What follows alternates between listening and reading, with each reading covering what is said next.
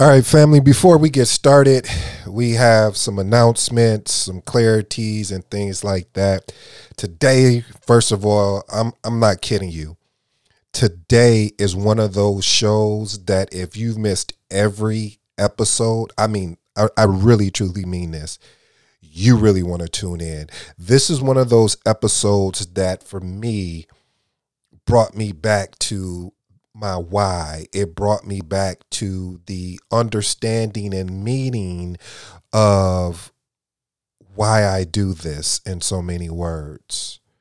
But first, let's pay some bills. So make sure that you are sharing this content with your friends, family, loved ones that need some inspiration, and just not that rah stuff, but actually some information that they can utilize and start implementing in their life today. As you know, in the opening credits, we always talk about it's not really about the inspiration and motivation. It's about the self-discipline, which is a creation of habits and routines. So make sure, family, you are sharing this information. If you are listening on your favorite podcast, whether that's Apple, Sketcher, Google, whatever it is that you're listening to me on, please subscribe, leave some great feedback. I mean, if you leave negative feedback on something that someone's trying to inspire you on, I don't know, maybe I don't even know how to respond to that, but I digress. If you're listening on YouTube, look, you probably listened to a couple videos by now. I want you to just go ahead and subscribe. And while you're subscribing, share this with somebody that you think that can use, that are up against some challenges in their lives, that they can really use this, and let them know that I'm not your typical speaker, because I'm somebody that's in the journey with you. I'm not above you. We are aligned. I just happen to be in a position with a mic right now, but this mic can be handed to you, to anyone. So please, if you're listening to on YouTube, go in the description. Share this information, click share, click like, and I think that's about it. I know there's some questions out there about, okay, well, I want to understand the consistency. So family, real quick as well, I am doing the show Monday, Wednesdays, and Fridays. Yes, I have a set schedule now. It's not that, I just blown up so fast. It's just the fact that I am also working on a newsletter, because I want to put together a newsletter. So I'm starting that process and understanding what is required, what's needing. Also, I am also taking on a new endeavor of another passion of mine, which is sneakers, as you kind of fully aware, and I'm recording that journey and having to do editing and having to learn the whole editing game, which that skill set will be able to transfer over into this. Now, I know I said a lot, but today, for real, family, I'm super excited. I'm pumped about this new schedule of doing Monday, Wednesdays, and Fridays. The reason why that I was posting, or I should say recording 5 days a week, sometimes 4 days a week. And there's the reason why I was doing that is pumping out so much material and content, because if you don't realize it or not, I really want to truly be the best. And I know you have to practice and practice and practice, but then you get to a point where you have to start navigating away from focusing on quantity and start focusing on quality. So as you can see, I'm starting to add music and sound and things like that. And I need to continuous grow. We are in season 2. So it's important. Matter of fact, it's imperative that I continue to grow, that you continue to grow with me, family, because it doesn't make sense to continue to stay where I am. So 3 days a week, family. And if possible, I would like to do 4. But for now, just so, as Tyler Perry talks about spreading yourself too thin, when he talked about if you had all of these seeds and you're watering all these various seeds versus just, focusing on this little batch of seeds or seed, then you won't be as prosperous or as successful because you're all over the place. So I'm trying to minimize my all over the place and narrow it down where everything that I'm working on is a build off or is building off of each other in a sense. So as you know, I'm doing the sneaker deal, and when I say sneaker deal, meaning building out that side of the business and creating that particular product. But again, I know you're here for your inspiration, your motivation with some various steps, and really to shake you up and put you back into order. I'm telling you, we have a true banger. And reason why this is a banger, reason why I know this is going to arrest someone's attention, I'll give you a minute to get the Kleenex, because some of the things I'm going to say, they're going to touch your soul. They're going to erupt or disrupt your way of thinking. On IG, if you're not following me on IG, Impact Secret Podcast, follow me on there. One of the biggest things is I'm constantly working, not just on you, family, as well as myself, of constantly breaking limited beliefs. This episode is dedicated to breaking limited beliefs. So, with no further ado, let's jump right into it. Not enough to have a great idea and the focus and the conscientiousness to see it to fruition. You must have the strength and the resolve and the courage to pursue that idea even when the rest of the world thinks you're insane. Time and time again, if you look at the stories of extraordinarily important entrepreneurs, there is almost always a moment when they are the only ones who believe in the value of what they're doing.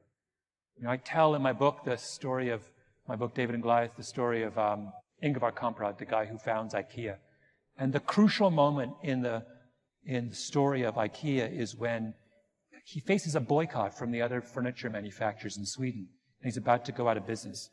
And in desperation, he moves his operations across the Baltic Sea from Sweden to Poland and sets up shop in Poland. And that's what IKEA is. IKEA is essentially furniture shipped flat, made in Poland. That's the original elevator pitch for IKEA. What's interesting about that is he does it in 1961. At the height of the Cold War, at a time when East and West, communist world and free world are closer to outright war than at any other time in history, a guy living in the West, Sweden, crosses the pond to Poland, the Iron Curtain, and sets up shop. You cannot imagine what a controversial move that was. That would be like Walmart opening operations in North Korea. Literally, it's on that level of kind of eyebrow raising, you've got to be kidding me, who is this guy kind of thing. But he does it, and he persists, and he turns his back on all those critics. Why? Because he is a deeply disagreeable person. Didn't need people to agree with him, right? And that's how he's able to build IKEA into this extraordinary runaway success story. That's very hard to do. As human beings, we are hardwired to want the approval of our peers. So I wanted to tell a story that really obsessed me when I was writing my new book. And it's a story of something that happened 3,000 years ago when the kingdom of Israel was in its infancy. And it takes place in an area called the Shephelah in what is now Israel. And the reason the story obsessed me is that I thought I understood it, and then I went back over it and I realized that I didn't understand it at all. Ancient Palestine had along its eastern border, there's a mountain range, still same is true of Israel today. And in the mountain range are all of the ancient cities of that region. So Jerusalem, Bethlehem, Hebron. And then there's a coastal plain right along the Mediterranean where Tel Aviv is now. And connecting the mountain range with the coastal plain is an area called the Shephelah, which is a series of valleys and ridges that run east to west. And you can follow the Shephelah, go through the Shephelah to get from the coastal plain to the mountains. And the Shephelah, if you've been to Israel, you'll know it's just about the most beautiful part of Israel. It's gorgeous with forests of oak and wheat fields and vineyards. But more importantly, though, in the history of that region, it's had a real strategic function. and that is, it is the means by which hostile armies on the coastal plain find their way, get up into the mountains and threaten those living in the mountains. And 3,000 years ago, that's exactly what happens. The Philistines, who are the biggest of enemies of the kingdom of Israel, are living in the coastal plain. They're originally from Crete. They're a seafaring people. And they may start to make their way through one of the valleys of the Shephelah up into the mountains, because what they want to do is occupy the highland area right by Bethlehem and split the kingdom of Israel in two. And the kingdom of Israel, which is headed by King Saul, obviously catches wind of this, and Saul brings his army down from the mountains, and he confronts the Philistines in the valley of Elah, one of the most beautiful of the valleys of the Shephelah. And the Israelites dig in along the northern ridge, and the Philistines dig in along the southern ridge, and the two armies just sit there for weeks and stare at each other because they're deadlocked. Neither can attack the other, because to attack the other side, you've got to come down the mountain into the valley and then up the other side, and you're completely exposed. So finally, to break the deadlock, the Philistines send their mightiest warrior down into the valley floor, and he calls out and he says to the Israelites, "Send your mightiest warrior down, and we'll have this out, just the two of us." This was a tradition in ancient warfare called single combat. It was a way of settling disputes without incurring the bloodshed of a major battle. And the Philistine who's sent down, their mighty warrior, is a giant. He's 6'9". He's outfitted head to toe in this glittering bronze armor. And he's got a sword, and he's got a javelin, and he's got a spear. He is absolutely terrifying. And he's so terrifying that none of the Israelite soldiers want to fight him. It's a death wish, right? There's no way they think they can take him. And finally, the only person who will come forward is this young shepherd boy. And he goes up to Saul and he says, "I'll fight him." And Saul says, "You can't fight him. That's ridiculous. You're this kid. This is this mighty warrior." But the shepherd is adamant. He says, no, you don't understand. I have been defending my flock against lions and wolves for years. I think I can do it. And Saul has no choice. He's got no one else who's come forward. So he says, "All right." And then he turns to the kid and he says, "But you've got to wear this armor. You can't go as you are." So he tries to give the shepherd his armor, and the shepherd says no. He says, I can't wear this stuff. The biblical verse is, I cannot wear this, for I have not proved it. Meaning, I've never worn armor before. You've got to be crazy. So he reaches down instead on the ground and picks up 5 stones and puts them in his shepherd's bag and starts to walk down the mountainside to meet the giant. And the giant sees this figure approaching and calls out, "Come to me so I can feed your flesh to the birds of the heavens and the beasts of the field," right? He issues this kind of taunt towards this person coming to fight him.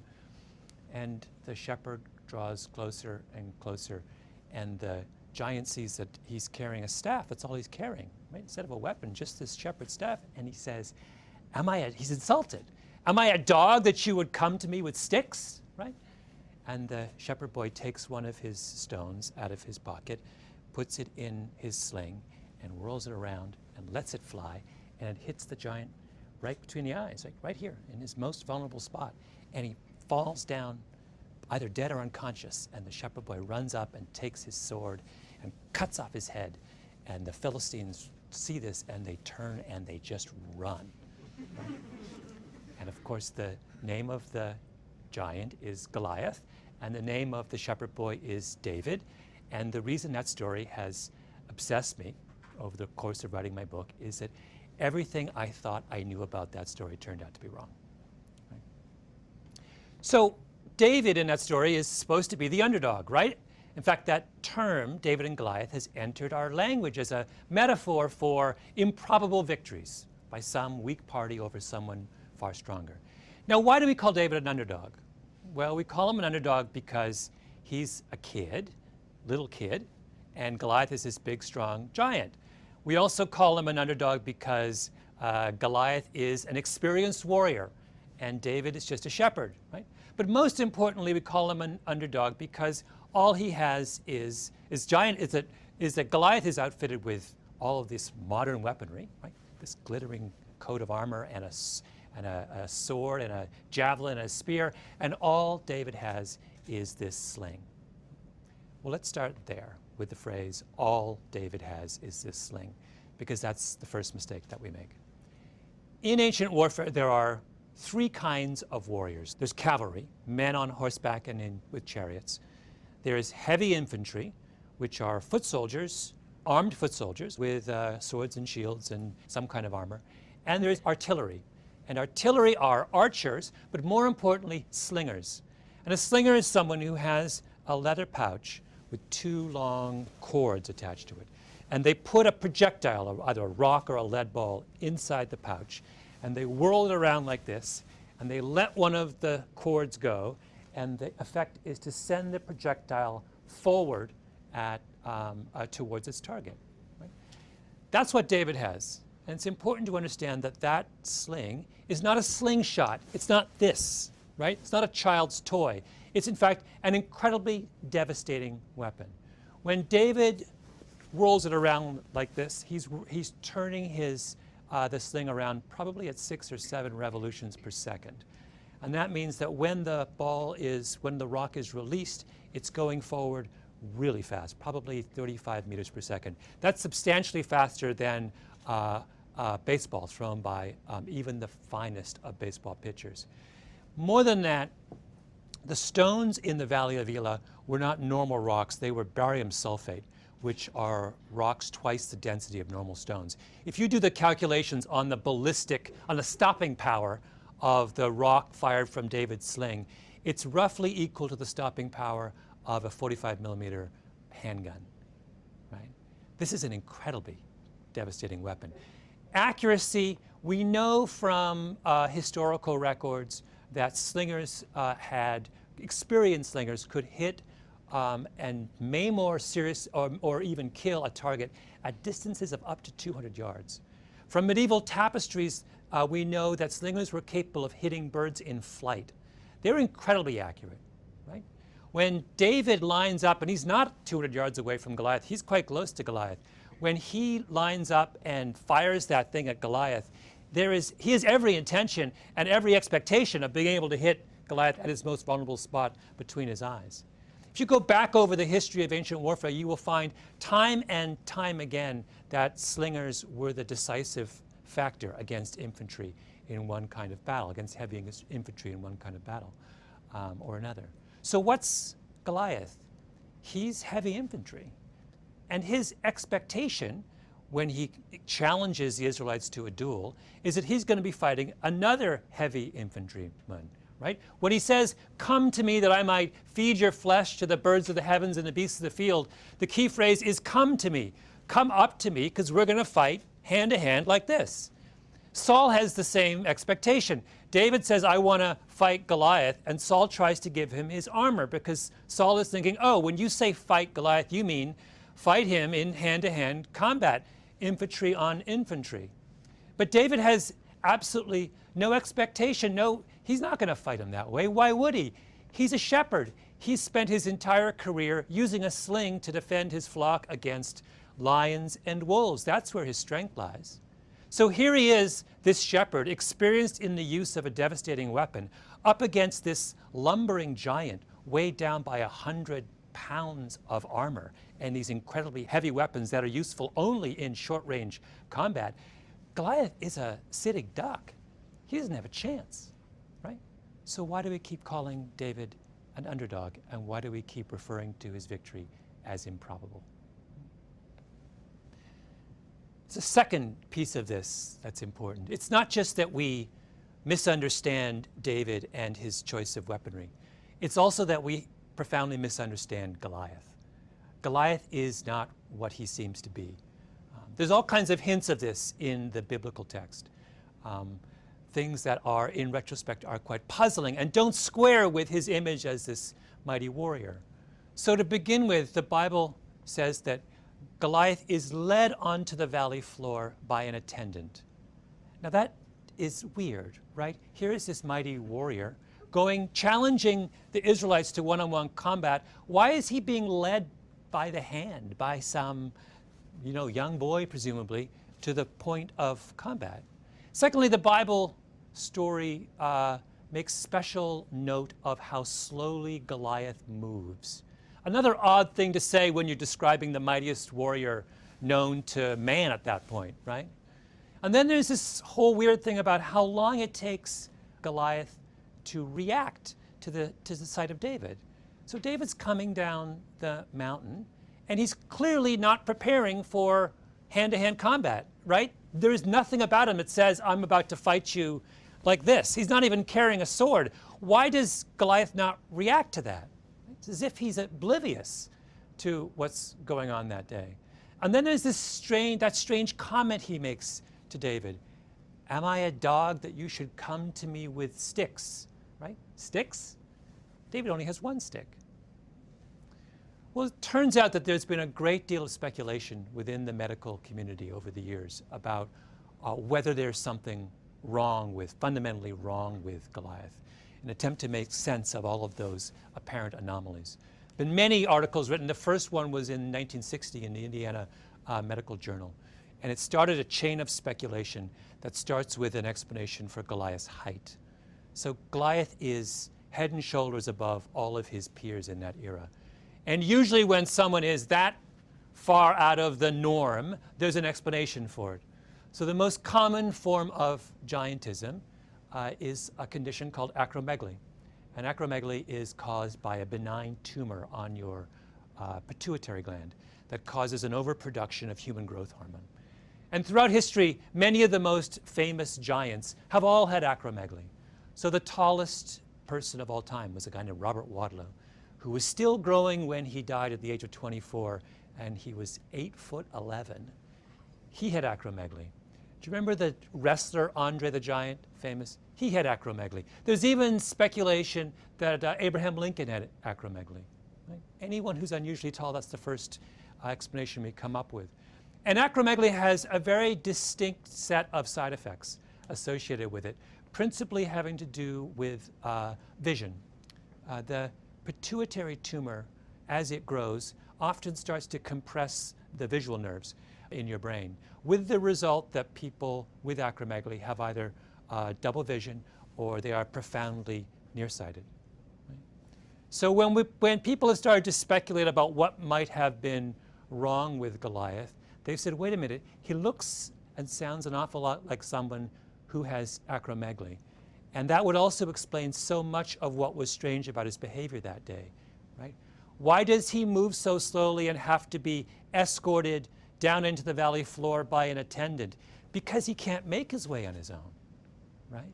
Why is he so strangely oblivious to David that he doesn't understand that David's not going to fight him until the very last moment? Because he can't see him, right? When he says, come to me that I might feed your flesh to the birds of the heavens and the beasts of the field, the phrase come to me is a hint also of his vulnerability. Come to me because I can't see you, right? And then there's, am I a dog that you should come to me with sticks? He sees 2 sticks when David has only 1.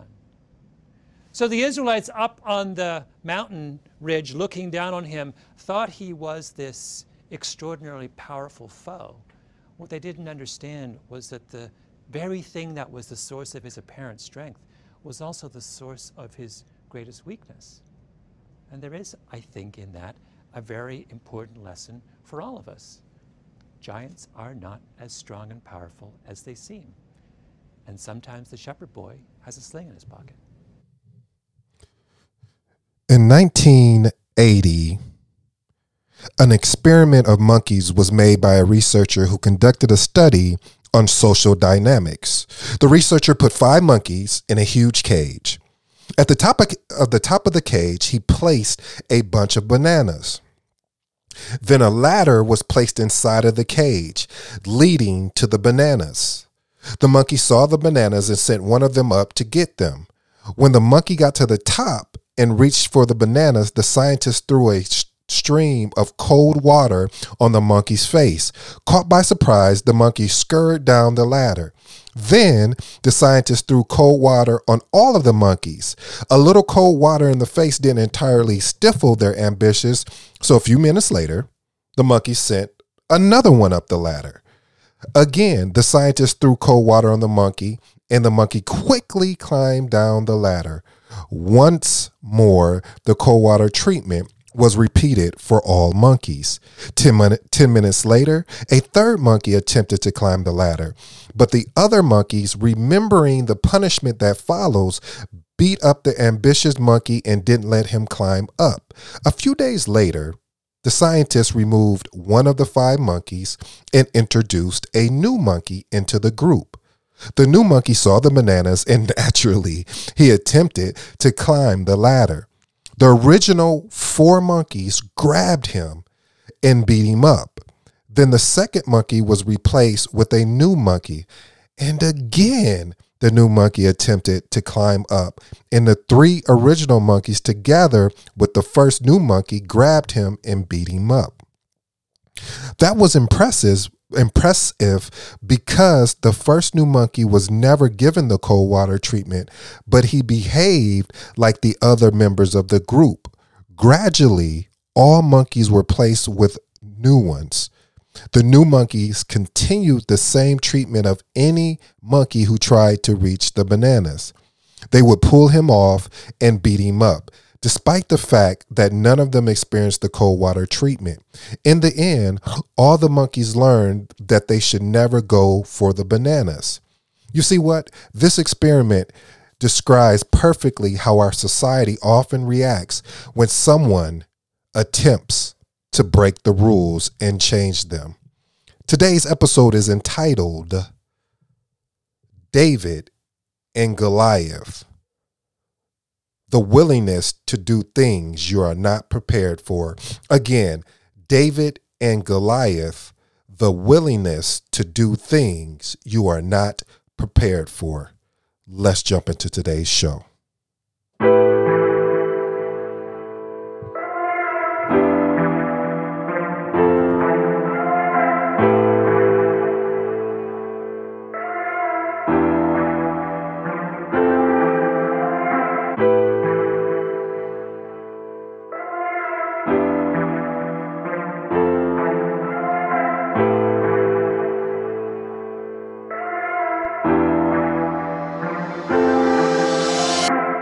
If you're new to the Impact Secret Podcast show, welcome to the family. To my existing family, big up.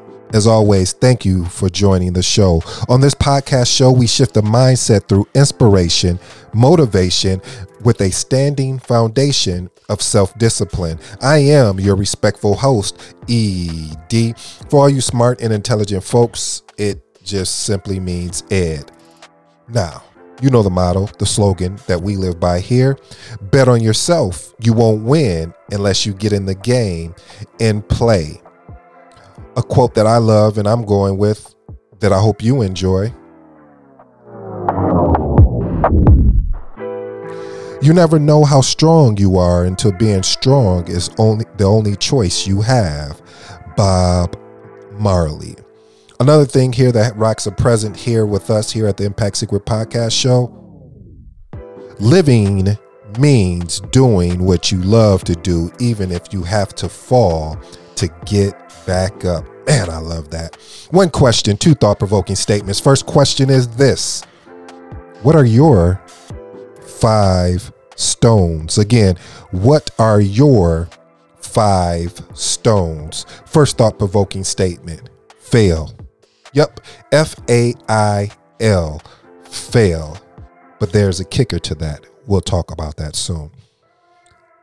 Second thought-provoking statement, wearing other people's armor. Wearing other people's armor. Again, today's episode is entitled David and Goliath, the willingness to do things you are not prepared for. I like a quote by Kobe Bryant in memory of Kobe's birthday, which was yesterday. Kobe said, once you go through the process of trying to make those dreams a reality, you hit obstacles. And I think, unfortunately, because of the pressure or anxiety or responsibility, you kind of give up on those dreams. And somewhere along the line, you lose the imagination. I think it's important that you never lose that. You have to keep that. That's the most important thing. I never gave up on my dream. Okay, you don't like that one, that didn't move you, it moved me. But let me see what James Clear, the author of Atomic Habits, he said, the teacher learns more than the student. The author learns more than the reader. The speaker learns more than the attendee. The way to learn is by doing. Where are you going, ED, with all of this? Where am I going with all of this? The reason why I love that story of David and Goliath, and I love how the speaker that you were listening to on the audio clip originally was Malcolm Gladwell. He's one of my favorite, and I do mean favorite author, has all of his books.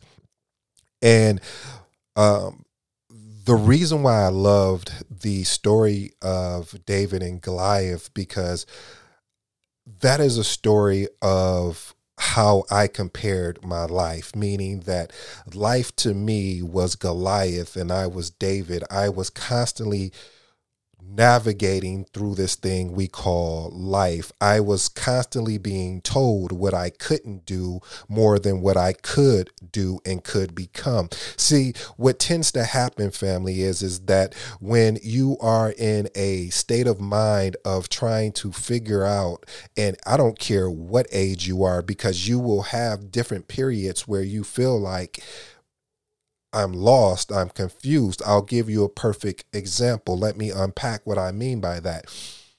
When I decided to transition from doing shows every day to less doing, Monday, Wednesdays, and Fridays, so I can understand another passion of mine, which are sneakers, and having to record the videos of me basically displaying the sneakers and showing. And I'll be honest with you, family, I was extremely nervous. And you're like, why? Why would you? See, it wasn't about being on camera.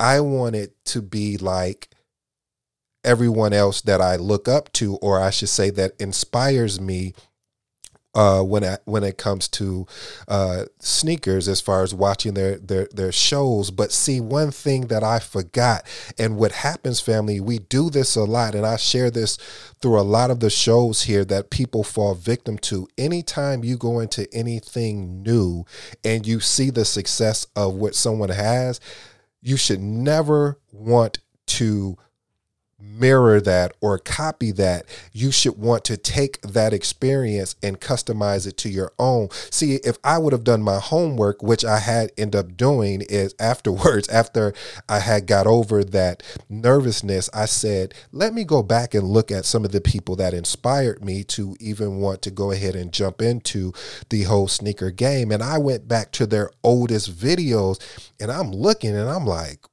wow, okay, yeah, this is not what it looks like now. See, family, we get caught up in the now, the instant, the microwave, as my mom would say, the microwave version of life. And life doesn't work that way. Everything is a progression. Everything is a succession of moving forward step by step. You're not going to get it now.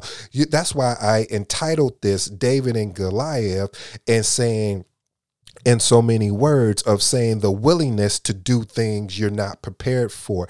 Anything that I've had an opportunity to get better at, anything that I've had an opportunity to learn and still working on mastering is that I was thrown into that situation. When I became a project manager, I was thrown into the situation because the project manager, because there wasn't a project manager. And then I found out, I was like, wow, I like this. There was no rule books. There was no way about going to do it. It was about working on figuring out, how does this thing work? Started asking questions. The same thing when I got into doing the podcast.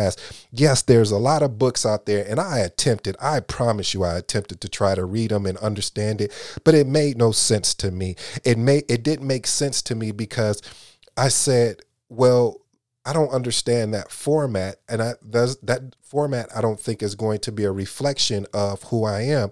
I'm going to step outside the box. I'm going to break the rules, and that's what I did. I don't know how many podcasts out there that you hear in which you have clips like that I bring that that is aligned with my message. And I'm going to be honest, where I got that from was a gentleman named Dorian at Group 82. I basically took his model of what he said, hey, do this, and I took it and customized it to fit the journey that I'm on. And what I love about being able to customize and not steal and not borrow is the fact that it allows you to step into who you are meant to be, who you can be.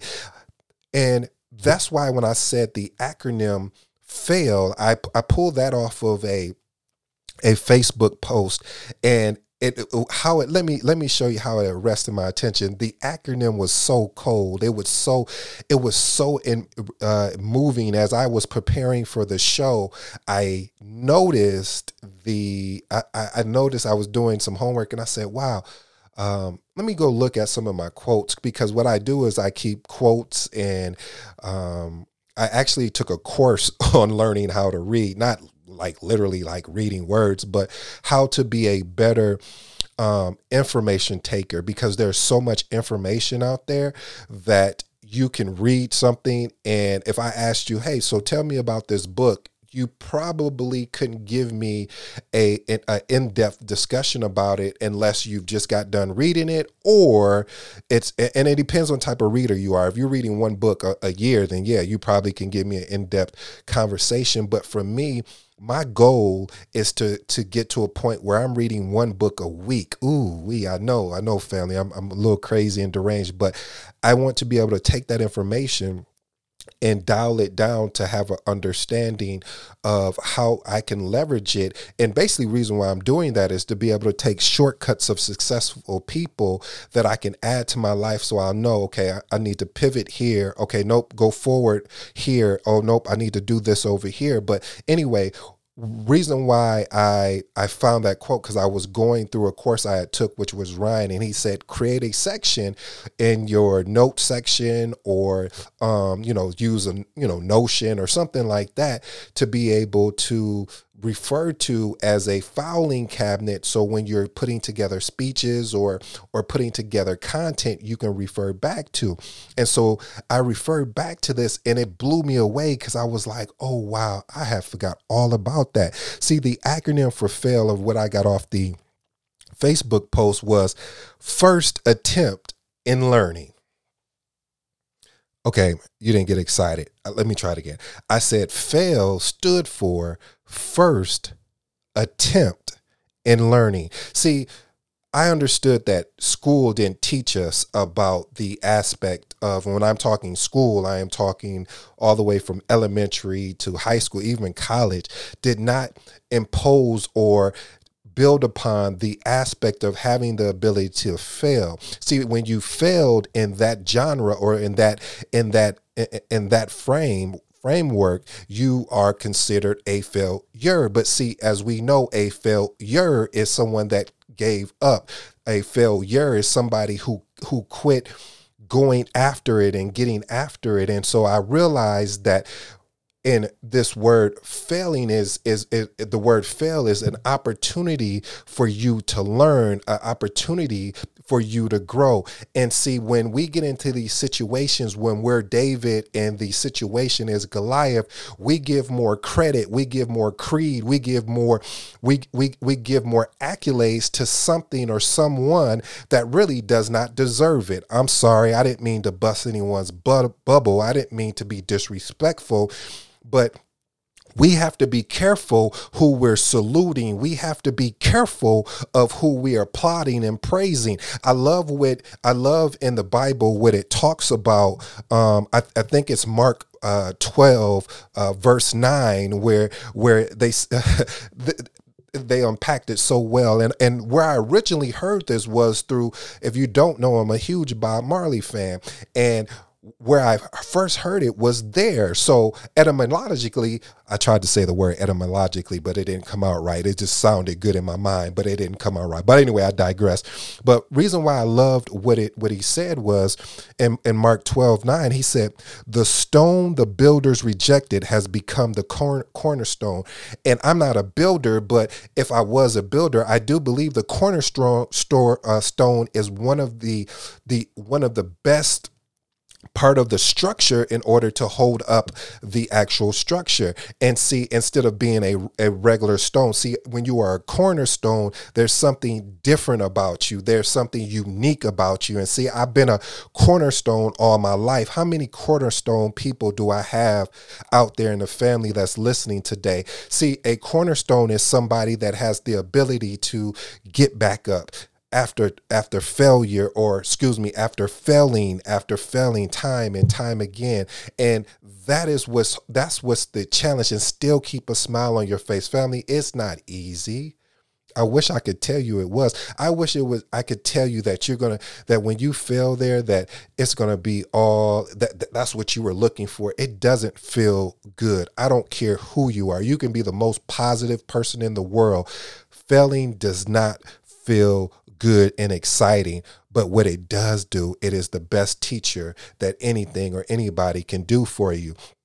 And so going back to my point of what I'm saying of, you have to be careful about how you're looking up to people, because of the fact of you are putting pressures on yourself that are not even there. You're creating a person that is not really of that person. That's what Malcolm Gladwell has said when he talked about, he said, when I was listening to, he said, when he started really going in depth and studying the story of David and Goliath, he realized he had it wrong. He said he had it wrong because when he unpacked the story, he realized that the strength of Goliath was really his weakness. I'll say that again. He said the strength of Goliath was really his weakness, because when he told David, come to me, and how dare you, would you treat me as a dog? And I'm paraphrasing because you have sticks. Sticks is a plural. So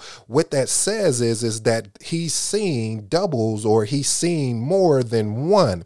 And when David, I don't know if he realized that, so I can't really say or not say, but just imagine if someone told you, well, this is the way it's all, oh, you're probably going to get me started. This is the way that it's always been done. See, that when someone tells me that is one of my pet peeves, that I'm saying, well, I know where you've been at all your life. Because when someone tells you this is way it's always been done, what they're telling you is, I'm not open to change. What they're telling you is that there is no way that this can change. There is no way that this is going to get any better. And I'm like, oh, okay. You see, that's what Saul had told David. Hey, put on my armor. This is how it's always been done. When we have to fight, we put on this armor. And see, what we have to realize, family, if we're going to be rule breakers, and when I say rule breakers, I mean, of course, in a legitimate fashion. But what I'm saying is stepping outside of the mold, stepping outside of what someone described you or what they deem you as being, and you're not.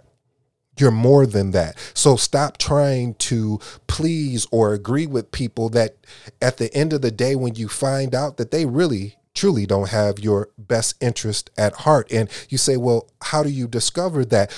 Well, family, that's only something that time will tell. But if they are putting you on in a situation where they're on a pedestal and looking down to you, that will tell you everything that you need to know. So family, when I tell you this type of episode is really for that person or the people that are going through something, that is looking at something or someone as a that they won't be able to go through or go around. My cousin on my uncle's side would always say, if they won't let me in the front door, I'll go to the back door. If I can't get into the back door, I'll go through the window. If I can't get in the front back door or the window, then I'll start sending messages that, hey, somebody is looking for you. And when they come out, then I'll walk in. Okay, maybe I lost somebody. I'll move on because that was kind of quick and fast. But what I'm trying to tell you, family, is when you're trying to wear other people's armor, you're trying to be somebody that you're not. I remember, as I told you, when I first started, because I was inspired by Eric Thomas, I wanted to be Eric Thomas. And when I remember I was listening to one of his videos and he said, some of you been listening to me for a while and you haven't taken any action. And see, family, this is when I'm living in this 700 square foot apartment. And, he said, some of you listen to me and you haven't taken any action. And I'm paraphrasing, family. But you guys need to turn me off and get to work.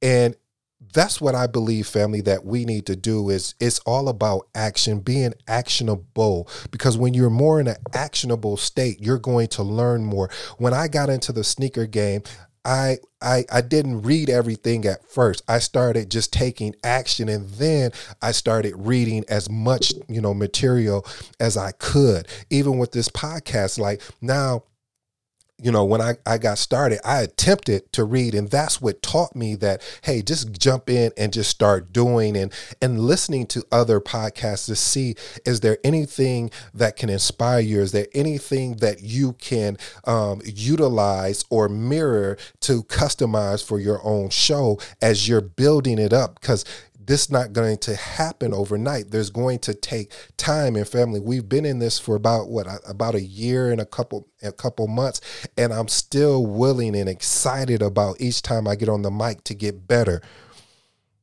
So I'll leave you with these thoughts, family. There's a great opportunity for you to get better each day. It's just the decision that you have to make. It's the decision of what you want to do. Because I also like with Kevin Durant, and I'm actually going to do an episode of that, of Draymond Green's show, The Chips, when Draymond asked him a question about the media. And he said at first, when he came into the league, he really thought the media had knew more than what he did. But then over time, he started realizing that, wait a minute, I'm actually playing this game. I'm actually living this day in and day out. How would they know more than me?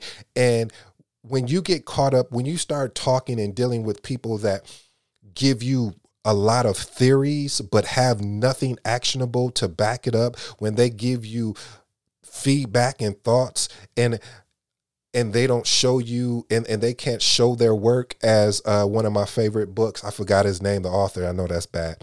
I think it's Ashton or something like that, and they can't show your work. Why do you get emotionally engaged in that? You should just say, oh, okay, thank you, and keep it moving. Because if they can't show your work, how are they going to teach you how to show your work? Because they're giving you theories. All right, family, I kept you too long. I appreciate today. I hope and I pray truly that this show really impact someone's life. See, family, it's not just something to get inspired or to get motivated. It's really to create a conversation in which you start taking actionable steps. Start, if that thing that you're scared or you're fearful of doing, or if it's creating a business, if it's, whatever it is, long as legitimate. I always got to clarify that, but jump into it. Because the only way you're going to learn or be is to do it. I don't care what, you can read every book you want to, but if not reading the book and not taking actionable steps and not having the faith, and you may learn, hey, I don't like this thing. Yeah, it sounded good listening to it, or it sounded good when I was reading it, but actually doing it, it just is just not for me. That's the same thing when you will realize where a lot of people, you'll go to college and people would think, oh, well, yeah, this is my major. And then they'll get out of college and go work in the real world and say, oh, you know what, I don't like doing this. And unfortunately, now you have to figure out, what do you enjoy doing? That's why I'm a big proponent of experimenting with things that intrigue you, or that you say, you know what, I wouldn't mind trying that. Go and do it. See if you like it. That way you'll know faster than actually just reading and listening to it that this doesn't work for me. Because the only way you can knock down your Goliath is with true action.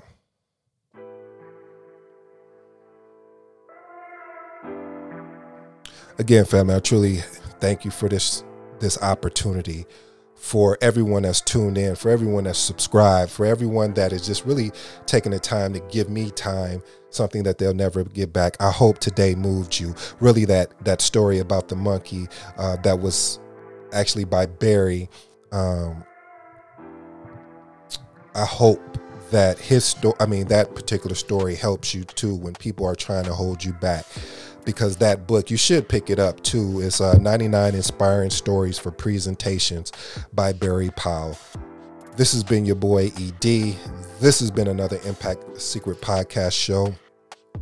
I hope this was a banger. I think I want to push this to my number one. I'm actually going to go back and listen to it for me to get inspired to take some action on some things I'm looking now on my expected win board. Until next time, peace.